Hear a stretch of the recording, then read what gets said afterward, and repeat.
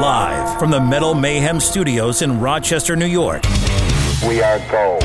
We are gold. And heard around the world by metalheads just like you. This is Metal Mayhem ROC. Heavy metal music. Your weekly dose of metal music, interviews, album reviews, news, and more. Want to be part of the show? Send us a message through our website, metalmayhemroc.com, or hit us up on Facebook and Twitter. Search Metal Mayhem ROC, a proud member of the Pantheon podcast team. It's getting nice and heavy. And now, welcome tonight's host, John the Vernomatic Verno. Good evening, everybody. As always, new content drops every Thursday night. We hope Rocktober finds everyone safe, healthy, and heavy. Tonight's episode, we're giving the keys to the car to our YouTube correspondent, Southern Cal. He welcomes Robert Garven of the cult band CIRITH UNGOL. The band's releasing their 6th album tomorrow called The Dark Parade. So Southern Cal and Robert, they're going to talk about, the history of the band, the CD, the killer artwork. They're going to talk about Jarvis Letherby coming into the band and what he brings to the outfit, as well as, they're going to take a walk down heavy metal memory lane, talk about their favorite drummers, what inspired Robert. And also they get into Robert's obsession with high-end automobiles. It's a fun episode. Southern Cal does a great job on this one. But before we get into it, if you're new to the show, just want to remind you to get up to our website, metalmayhemroc.com. Join our community by signing up for our email list. This is our chance to stay in touch with you. I send you alerts on new YouTube videos, alerts for our live radio show on Monday nights, CD reviews, concert reviews, anything we got going on. We are releasing stuff all the time. So again, it's our way to stay in touch with you. If you missed some recent shows, last week we had a review of the Power Trip concert. Before that, we had our running series, History of Metal, 1994. And then earlier in the fall, we had Rick Emmett of Triumph talking about his new autobiography, Tommy Victor of Prong with their new album, State of Emergency. Udo Dirkschneider was up here talking about their new album, Touchdown. So again, get up to metalmayhemroc.com. All right, well, let's get into this. Southern Cal, Robert Garven of CIRITH UNGOL. Thank you for the support. We appreciate it. I'm the Vernomatic. This is Metal Mayhem ROC.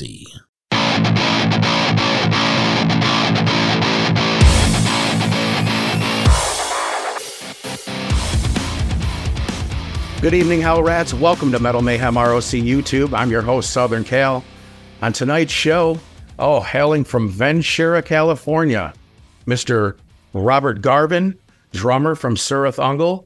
These guys first released their first album in 1981 and are getting ready to release their 6th full-length album, The Dark Parade, on Metal Blade Records on October 21st. You guys have heard of Escape from LA and Escape from New York. I believe this is going to be CIRITH UNGOL's version of Escape from Ventura. Please welcome to the show, drummer percussionist, Mr. Robert Garven.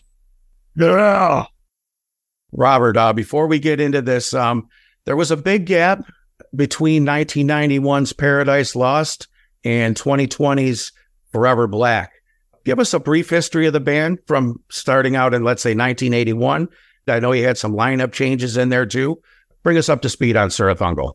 Well, perfect. Actually, we started around 1971, 10 years earlier than that. We were still in school, but our goal was to play heavy metal music, super heavy metal music. We were actually in another band called Titanic with the guy, Pat Galligan, that was in a punk band later on called the Angry Samoans, which was kind of famous. And he wanted to play different types of music, but the three of us founding members wanted to break away and play super heavy metal. And so we did that starting in around 1971. Over that next 10 years, we wrote some songs and we tried to record some music and try to come up with our own style, learn our instruments. I told everyone I was a drummer and I never played drums. And over those years, we were trying to get some kind of record company support because we thought, hey, we want to do this for a career. And you'd send out cassette tapes to people. And the joke was, the record companies, they'd get all these cassettes and they wouldn't even listen to them. They'd erase them. So they'd have empty cassettes to record their own music on. So we decided, hey, we're going to put out an album, which is going to be as good as any album that you could buy on the store shelves today, artwork, recording, everything. And so we put out in 1981 our first album, Frost and Fire, completely self-produced. I got in contact with Michael Whalen, which I consider one of the best artists of our generation. And he let us use one of his most famous paintings, Stormbringer, on the cover. We had good photography. The album was pressed in Los Angeles at like a boutique pressing plant back in the day when there was giant, pressing facilities, and it was pressed on German vinyl. We did everything we could to make this album successful. We put also on it all of our most accessible music that you'd want to hear on the radio. Because back then, if you weren't on the radio, you weren't a band. And if your music couldn't be played on the radio, no record company would sign you. So we pushed all of our kind of heavier stuff off to one side, and we go, hey, this is our radio airplay music. And after some of the local stations played it, they said, oh my God, this is so strange or heavy or weird. Matter of fact, they said it's too heavy. And we go, well, you're playing Black Sabbath. How can it be too heavy? All right. And we think it was just too weird, too strange for them, right?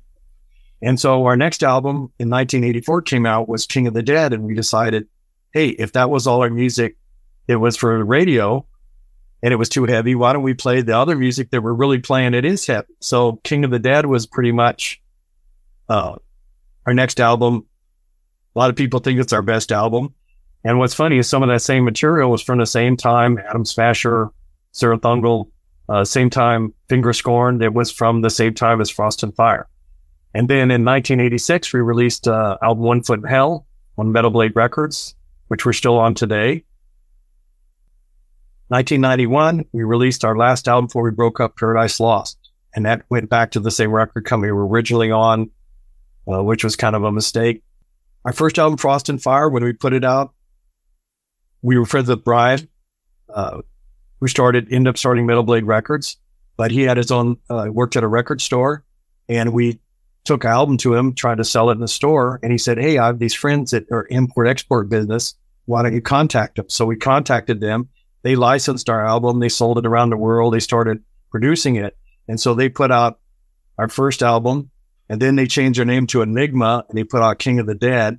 And then they changed their name to Restless, and our last album was on Restless. But it was all kind of the same group of people just reinventing themselves or changing the name of the record company. So I apologize for that confusion. And then, the hair metal stuff was coming out, the thrash metal. And we just felt like there wasn't that much stuff left for us to do. A couple of members quit the band. Me and Tim were sitting there, our singer, and we're just going, what are we going to do? And so we decided, like the elder god Cthulhu, and in his story, like he's like an elder god who like lives here, like, millions of years ago on the earth. And like when he became kind of like sad or something, he sunk beneath the waves, only to reappear in H.P. Lovecraft's story, Call of Cthulhu. So anyway, kind of our band did the same thing. We kind of went to sleep. And, we didn't get back together till around 2016. And a local musician, Jarvis Leatherby, put on a festival here in our town and asked us if we wanted to get back together and play. And we said, no. And he said, well, hey, do you want to do a signing session? And we said, sure. And we did the signing session, and it was so popular. And so many people said they liked the band. We thought, hey, let's get back together and play a few shows. And then that was like a small snowball rolling down a hill. Quickly mention again the artist that you've had.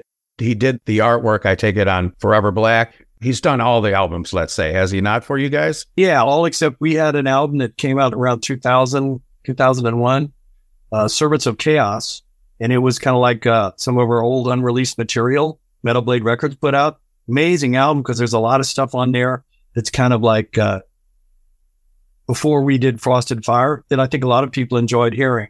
But that's the only album that he didn't paint the cover of. And he's been like the most amazing friend of the band over the years. And we consider him like on par with, if there was a Michelangelo or Leonardo da Vinci in our time, he would be that guy. That was a huge part of the artwork back in the days. I tell you, besides Molly Hatchet cover albums, which were just always awesome, like the band or not, you had to like their album covers. My brother came running into my room, which was down in our basement, holding Frost and Fire in his hand, and he's like, "You got to check this out." It just come out, and I'm like looking at it. It was the greenness of it and the paleness of it and everything about it. I was drawn into that artwork, and we'd slapped that stuff on, and we've been jamming CIRITH UNGOL ever since. And looking at the new artwork, you can definitely see the similarities. Just what great artwork. He's always imagined to have captured the band and what they're trying to project on this album, which is just great. Great artist. Every one of those album covers were from a series of Daw books that were released in the 1980s. And it was Michael Moorcock's first U.S. edition of all the Elric of Melniboné. He's kind of like Conan, but he's an albino. He's a sword starbringer. And so when we first put out that album, I think our dream was, hey, if we become successful and we were around a long time, our dream and maybe like a goal would be to be able to use all of those paintings. And we've used every one of them. And an extra one, Forever Black, was actually another one of his paintings that wasn't part of that original series. So we are just so proud and honored to be associated with someone whose art talents, exceeds ours beyond expectations. Hello, Pantheon Podcast listeners. Christian Swain here to tell you more about my experience with Raycon earbuds. Our family now has 3 pairs of Raycon earbuds around the house, and my wife just grabbed a pair of the Headphone Pros to replace some headphones from a company that was double the price. And yes, she loves them. Now, if you haven't pulled the trigger on a pair of Raycons, or even if you have, but you're in the market for another pair because they're just that good, well, now is the time to check them out, because they just launched their upgraded model of the best-selling everyday earbuds. With Raycon's upgraded everyday earbuds, now you also get active noise cancellation, ergonomic design, and multi-point connectivity that lets you pair with 2 devices at once. New quick charge function, 3 customizable sound styles, plus awareness mode. Available in a variety of vibrant new colors to complement any and all skin tones. I even have a pair of earbuds in a cool green color. I have tried just about every earbud known to humankind, and these Raycons are fantastic. Seriously, if you've been wanting to check out Raycons, there truly is no better time. You're going to ask yourself why you didn't check them out sooner, and Raycon offers a 30-day happiness guarantee. So what are you waiting for? Go to buyraycon.com/Pantheon today to get 20% off your Raycon order, plus free shipping. That's right, you'll get 20% off and free shipping at buyraycon.com/Pantheon. buyraycon.com/Pantheon. Hey folks, Stefan Shirazi and Renee Richardson here from the Metallica Report. And we are proud members of the Pantheon podcast family, where the best of music and podcasts unite. We've got something pretty cool for you. We're giving away an exclusive Metallica merch package worth over $250. That's a whole lot of Scary Guys, skulls, M72, and other sought-after Metallica swag. And we've made it easy for you to win. Follow and share the Metallica Report, and you're in the game. Go to pantheonpodcast.com/Metallica, enter your email, and hit that button to be entered to win. And just like that, you're eligible for our monthly exclusive Metallica merch package. And guess what, rockers? You can enter every month, so just do it. And while we love our global brothers and sisters, the lawyers won't let us ship outside the U.S. You mentioned Jarvis Leatherby. Talk to us about your relationship with him over the last 2 albums that you guys have done together. Let's say, the drums and the bass, they go hand in hand. One's the bottom end, one's the backbone. I mentioned, talk to us about your relationship with Michael Flint and your difference, because the sound is definitely different. Those galloping beats are been replaced by the doom and gloom. So what talk to us about the difference between your drumming and playing with Jarvis and your drumming and playing with Mike? Yeah, like you said, being a drummer, playing with the bass player, it's the most important part of the rhythm track, I think. And it's amazing. Jarvis, he's been in several other bands. He's in a band, Night Demon, right now, pretty amazing band. But playing with him is awesome. And playing with Flint was the same thing. I'm kind of one of those, sometimes they say people dance to a different drummer or something. I'm a drummer that dances to a different drummer. My style is kind of somewhat unconventional, probably to say the very least. And you should probably be asking those 2 guys what it's like to play with me, because I'm probably, more of a handful than the other way around. But, yeah, no, I enjoyed both eras of the band. And, that's to me, like I said, that's part of that. The bottom end is the bass guitar and the drums interacted together, and it's been pretty good. And I think, if you listen to the last couple of records, Jarvis has done some really amazing stuff on the album. And, Flint too, Flint, some killer stuff, King of the Dead. I loved his bass playing. I love the fact he played the Rickenbacker, which was my favorite bass. It has that classic sound to it, of course. So yeah, when we got back together, Jarvis only joined the band because we were trying to get Flint back in the band, and he lives in a different location than us. I mean, he lives in Las Vegas, and it was just really wouldn't work logistically for us to play together.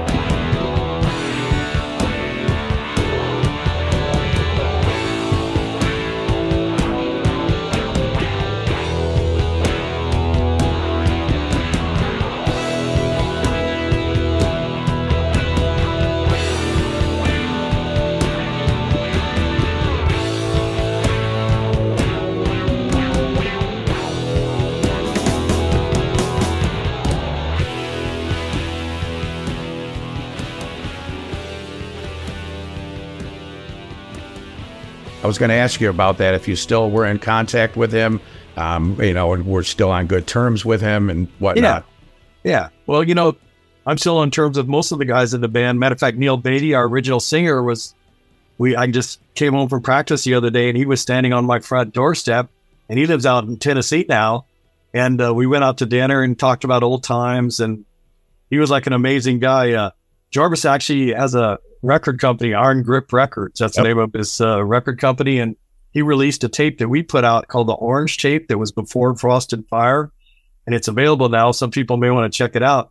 There you go. And yeah, we were kind of embarrassed when it came out because it's so primitive of our band. It's way before even the stuff that was on the Servants of Chaos album. It was released by Metal Blade. But a lot of people have said, I wanted to hear that so bad, and I'm so glad that he put it out. There's a song on there where Tim, our singer, and Neil are singing in a song together, We Know You're Out There. It's kind of like dual vocals. I couldn't imagine hearing any kind of CIRITH UNGOL without just the total recognizable voice of Timmy Baker. Yeah, no. Yeah, we had Neil sing with us for a couple of years, and he was an amazing guy. That was more of a time we were still playing really heavy music, but that's kind of when the Stooges were really popular. And I think Neil saw himself as kind of like being like Iggy, Right? Yeah. I want to be your dog. Yeah, there you go. Talk about Jimmy Barraza. He replaced the late Jerry Fogel. How's everything going with that? Yeah, no, Jimmy's an amazing guitarist. Some of the leads on the album are just awesome. And one of Jimmy's most talented things he does is come up with signature leads, like the little parts of this, like melody parts of the songs, and there's some great stuff on here. Relentless, one of the songs on there, there's kind of like an Egyptian, a lot of the viewers or listeners haven't heard the album yet. Well, let's get into it. Let's start right from the single that's out now at streaming, Velocity, SEP.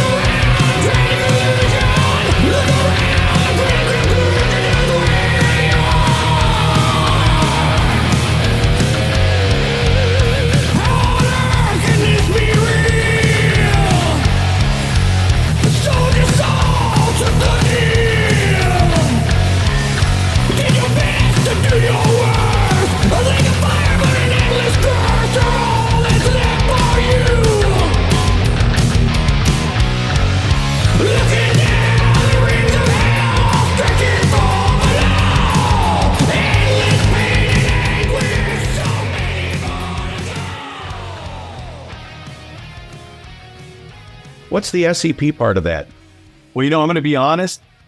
Tim wrote those lyrics, and he hasn't told us what it is. So, but what he's kind of explained to us is, there's a Black Sabbath song with the NIB after it, and I don't even know what that is, to be honest. And I'm not sure whether anyone else does.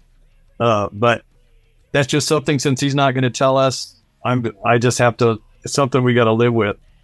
And that's kind of another funny song. The first song on our albums traditionally are kind of like a more upbeat thing. On our last album, Forever Black, was Legions Arise, or Join the Legion on the Paradise Lost, stuff like that.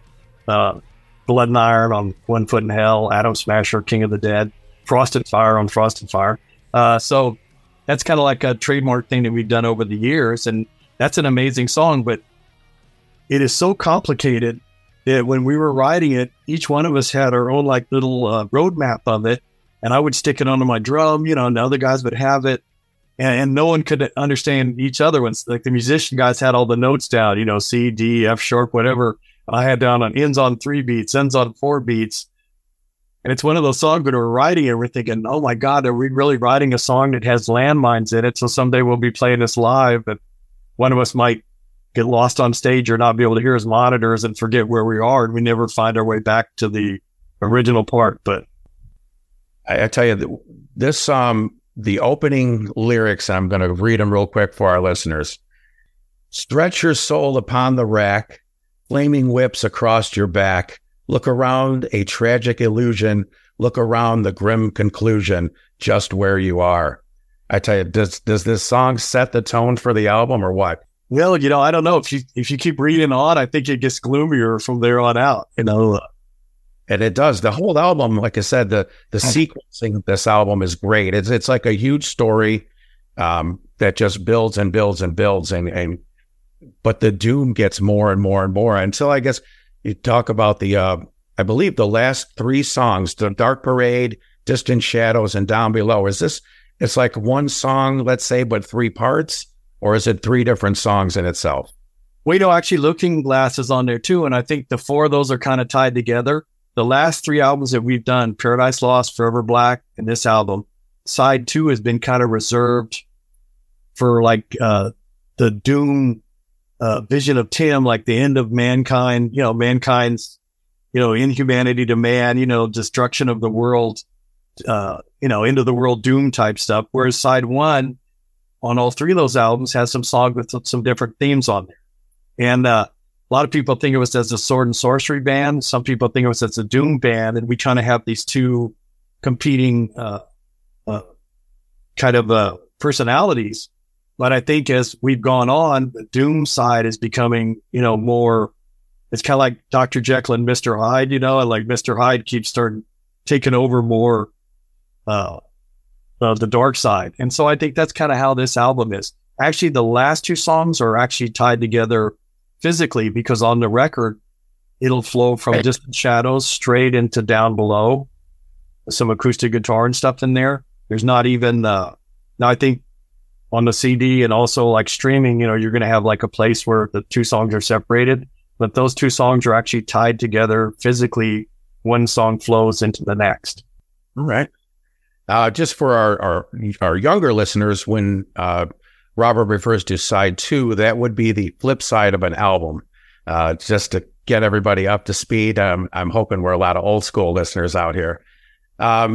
We're talking about the different sounds. If you listen to Frost and Fire, let's say the first song on the first album that came out, it had those galloping beats, which that's what really kind of hooked me into your band.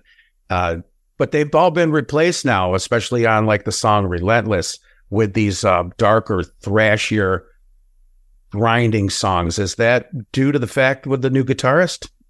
Yeah, I think we're actually that Relentless. That's our radio airplay song. That was our top 40 hit for the album. And I'm joking, but I'm not. I mean, that's a song that we thought, it's got some choruses, people can sing along to.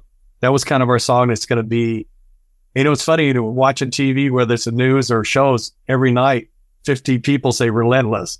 The fire's relentless, the flooding's relentless, the political stuff going on, it's relentless. And it's like, every time I hear it, we crack up. because that's, the song on the new album. But yeah, the last two albums, some of my drumming has been more plodding, and I think more of the drummers would be doing more upbeat stuff, but one of the key things for a good drummer is to play to the song, not to play to your own ego or what you think you're going to be doing.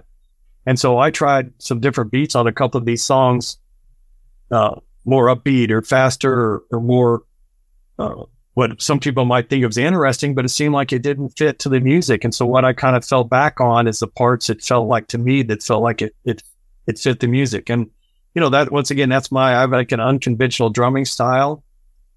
And, that's how I operate. And that's how it ended up, for better or for worse. Like I know some drummers, Witchfinder General would be one, the drummer from the band, they would have the longer, the size of the toms, the 8, 10, 12s were all the same, but the shells on them were a lot longer. It would give that kind of more doomy sound to the drums, a deeper sound. Did you do anything like that with your drums on this album? No, but over the years, I've had like several Ludwig drum sets that I got, were sent to me by the factory. And I had a Pearl set that was actually a birch set that was gifted to me by Pearl, all different sounding. I'm using a DW oak set right now. And it's, the way they lay the wood together kind of gives you a deeper sound than that. But, I yearn for that. My problem is, I have friends that, I have a buddy, he lives in the middle of the country, and he has a barn, and he has 15 drum sets in a barn upstairs where he has his own. And out here in California, if the band ever breaks up, I'll have to sell my drum set because my drum set won't fit in any room in my house, which is kind of ironic. So, every time, I've gotten a new set, I had to get rid of my old set. But yeah, no, I love those. And I had some toms that were like, they call them concert toms. They didn't have bottoms on them. Then I had other toms. I had toms on my rack toms, which are as big as my floor toms now. So yeah, I've been through all that and I enjoyed it, but I'm kind of where I'm at right now is, I have this set and this is what I'm playing and it sounds really good. Well, you mentioned DW, that's DrumWorks. They are out. Are they not in Los Angeles? Yeah, they're actually, they're 10 minutes from my house. They're in a city called Oxnard and I'm in Ventura. So they're really close. Yeah. I have some really good friends over there. And they make some pretty amazing drums.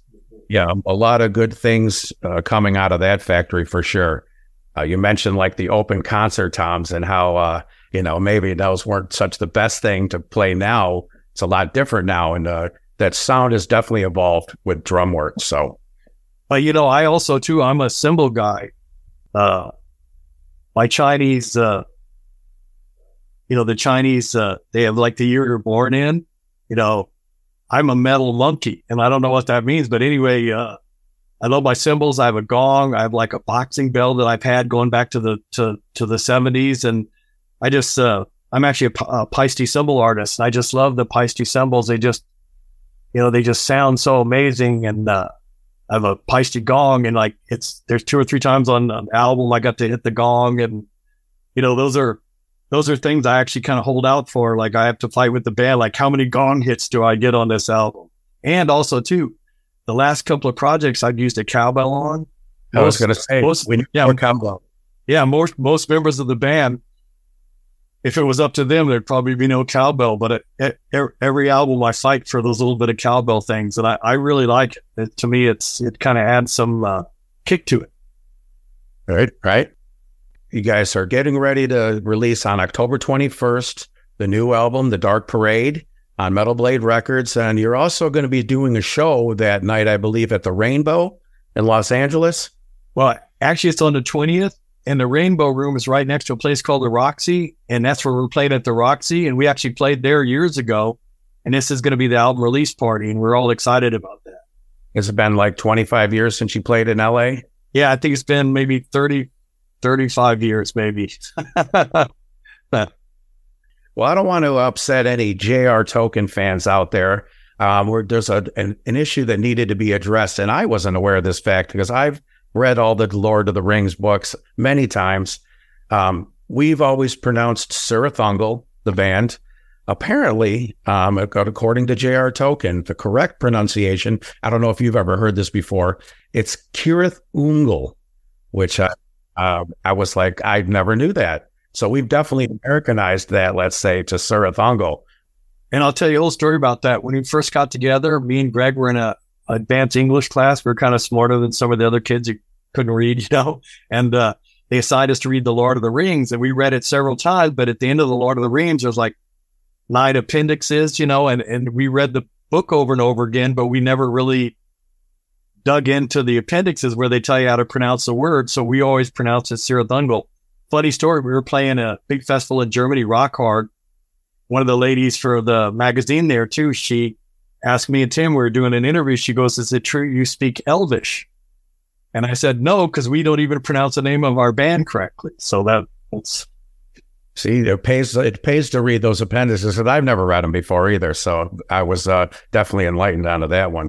Well, speaking of festivals, a couple years ago, we had the chance to talk to Jarvis, and a fact that it blew me away. I couldn't understand it.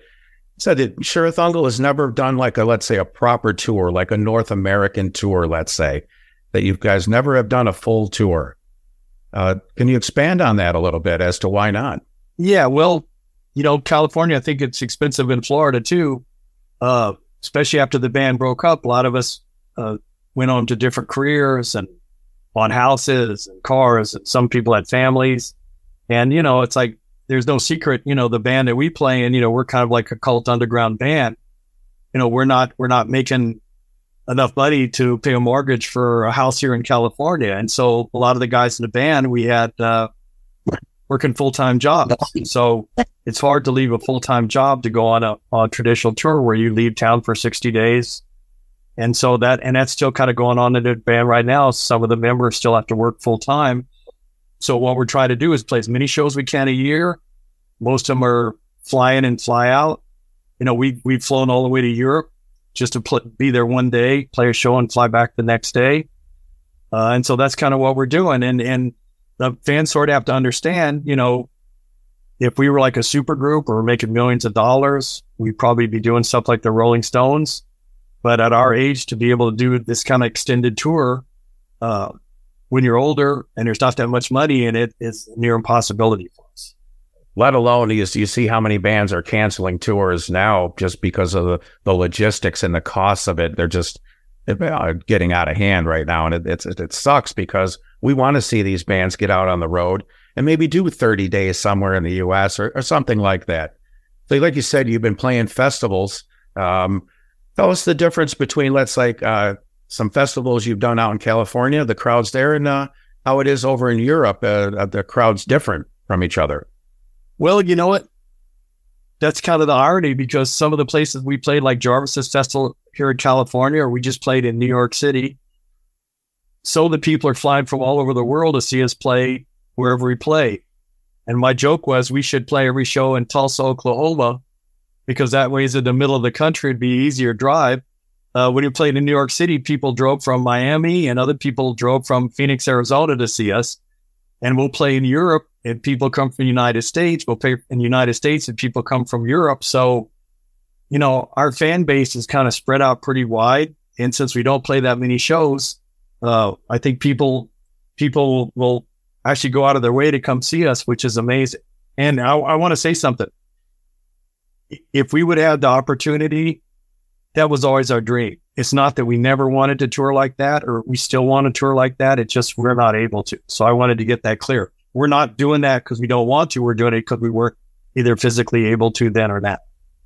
I would say 90% of the bands that I talk to, they all had or have other jobs, not just being the musician. Like Dave Just from Destructor. The guy works for a high-end meat company, but his company affords him the time when he gets those festivals, like they were heading down to Mexico to play something down there. And, the guy can take the time off to do that. So you can definitely see the festivals instead of doing the tour being the more economical thing now to do. We just getting out and playing. That's what's fun for us. Well, all right. I got 3 quick questions. This is my rapid fire segment of the show that I like to do. When you're out just cruising around, what's on your playlist? Are you listening to any new bands? Well, you to crack up because I normally listen to every different thing that I can. But since we're playing so many shows and, we're playing a new album and stuff, when the band broke up, I never listened to our band for like 30 years. People would say, oh, your band's great. I want to listen to it. I don't listen. I didn't listen to it. And now I'm playing mostly our stuff just because I'm an older guy. Sometimes I'll set down my glasses and I'll forget where I set them, at least my glasses. I don't want to be in the middle of a song and forget the part. So I'm listening to a lot of our stuff. And I know that's probably not what anyone wants to hear, but I'm not doing it because I'm so infatuated with our band. I'm just doing it so I'll make sure that I'll get all the parts right on stage. And, I'm not going to lie to you. When I'm out working in the garage or something, I have like a flash drive plugged into my stereo up there. And every band that you could ever imagine's on there. And it just rolls through there and plays. So, I want you to know I wasn't being egotistical about that. I'm just being honest since we've got some shows coming up that are kind of important. I'm constantly listening to especially all the old classics, Let's say when you're listening to the older stuff, Frost and Fire or One Foot in Hell, do you hear a song and do you hear it now and go like, oh, I wish I would have maybe done this and that part, or are you happy with what you're hearing, let's say? Yeah, no, you're always going to second guess stuff. Matter of fact, this new album, if we could go back and re-record it, we'd probably all go do it. Not because we don't like it, just because, we're hearing stuff that we wish we might have done differently. But that's human nature, right? We always want to go back and do a redo. So, I'm pretty satisfied with the older stuff, and I'm actually at peace with all the newer stuff that we've done. I think it's pretty awesome for a band that broke up, no one ever gave credit to, and we're kind of unrecognized in the whole music world, and be able to pop back and knock out a couple of albums as strong as Forever Black and Dark Parade. I'm very proud of what we've done. 2 great albums. Talking about jobs, what would be another occupation if you weren't a drummer? Anything that you've ever thought about you wanted to be, or? Yeah, I'm a car guy. I love cars. I would have loved to have been a Ferrari mechanic. That's what I would have loved to have been. And I have a few friends that are Ferrari mechanics, and they said, you wouldn't want to be a Ferrari mechanic because then you wouldn't like Ferraris because you'd be working on them all day long, but that's something I would have liked to have done. I would have liked to have been an artist. I did some layouts for the last couple of records, but my fine art skills, are nothing. I'm good at graphic design and layout, but I was never that good at fine art. Did you get a chance to see the movie Ford vs. Ferrari? Yeah, I did. There's actually a new movie coming out about Enzo Ferrari. I forget the guy's name. He's the guy he played. He was the bad guy in the last Star Wars movie, Adam Driver. He's Enzo Ferrari in a new movie coming out. So I haven't seen it yet, but great movie. If you like that. I love the sound of the reason I love the Ferraris. I love the sound, just like I love the heavy metal. I love the sound of a screaming Ferrari car. There you go. Awesome. Who was the biggest influence on you musically? You talking about musician or band? Either or. Who made you want to pick the drumsticks up and be a drummer in a band?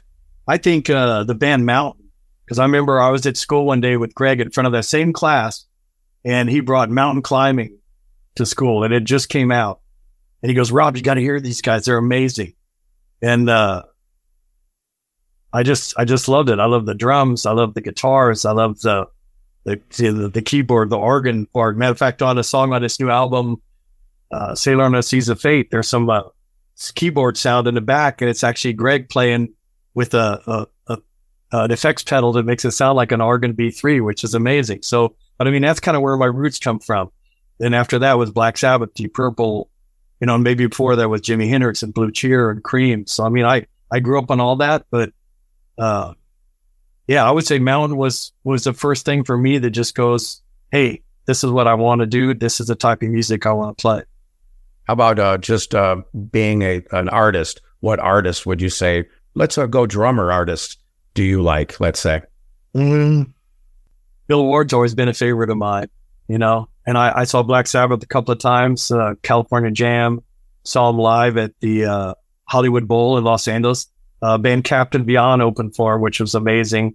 Another band out of history that a lot of people, if you're into like old heavy metal, that's one of the biggest bands that ever kind of came out of that era.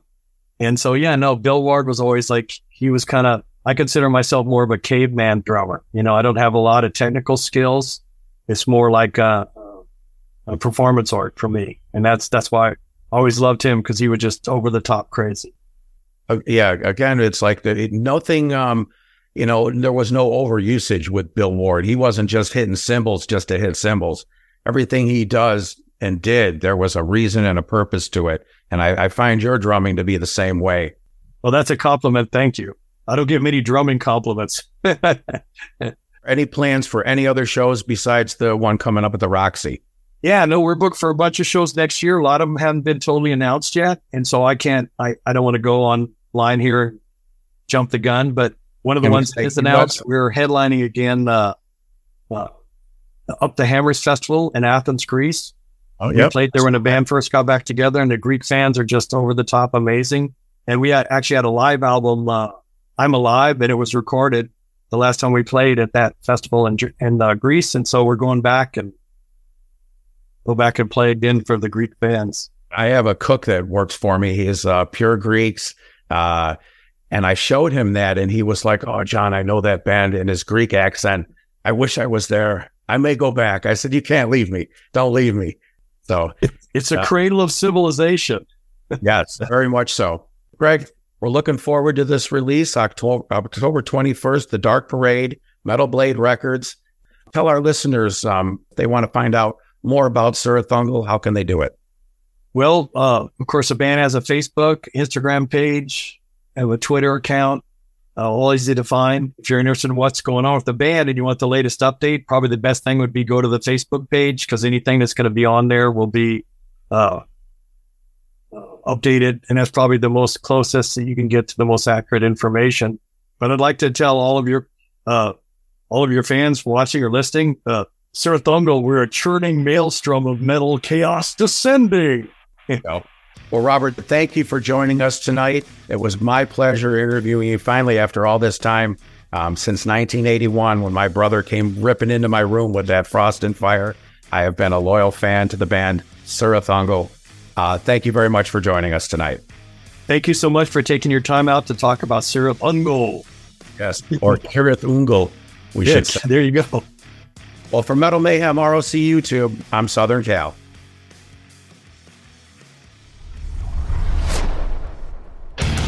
Metal for life. Thank you for listening to Metal Mayhem ROC. Check out our website at metalmayhemroc.com for information on podcasts, archives, links to all our live radio shows, and all sorts of info. Please like, follow, and share with everyone, even your non-metal friends. And always remember to keep it heavy.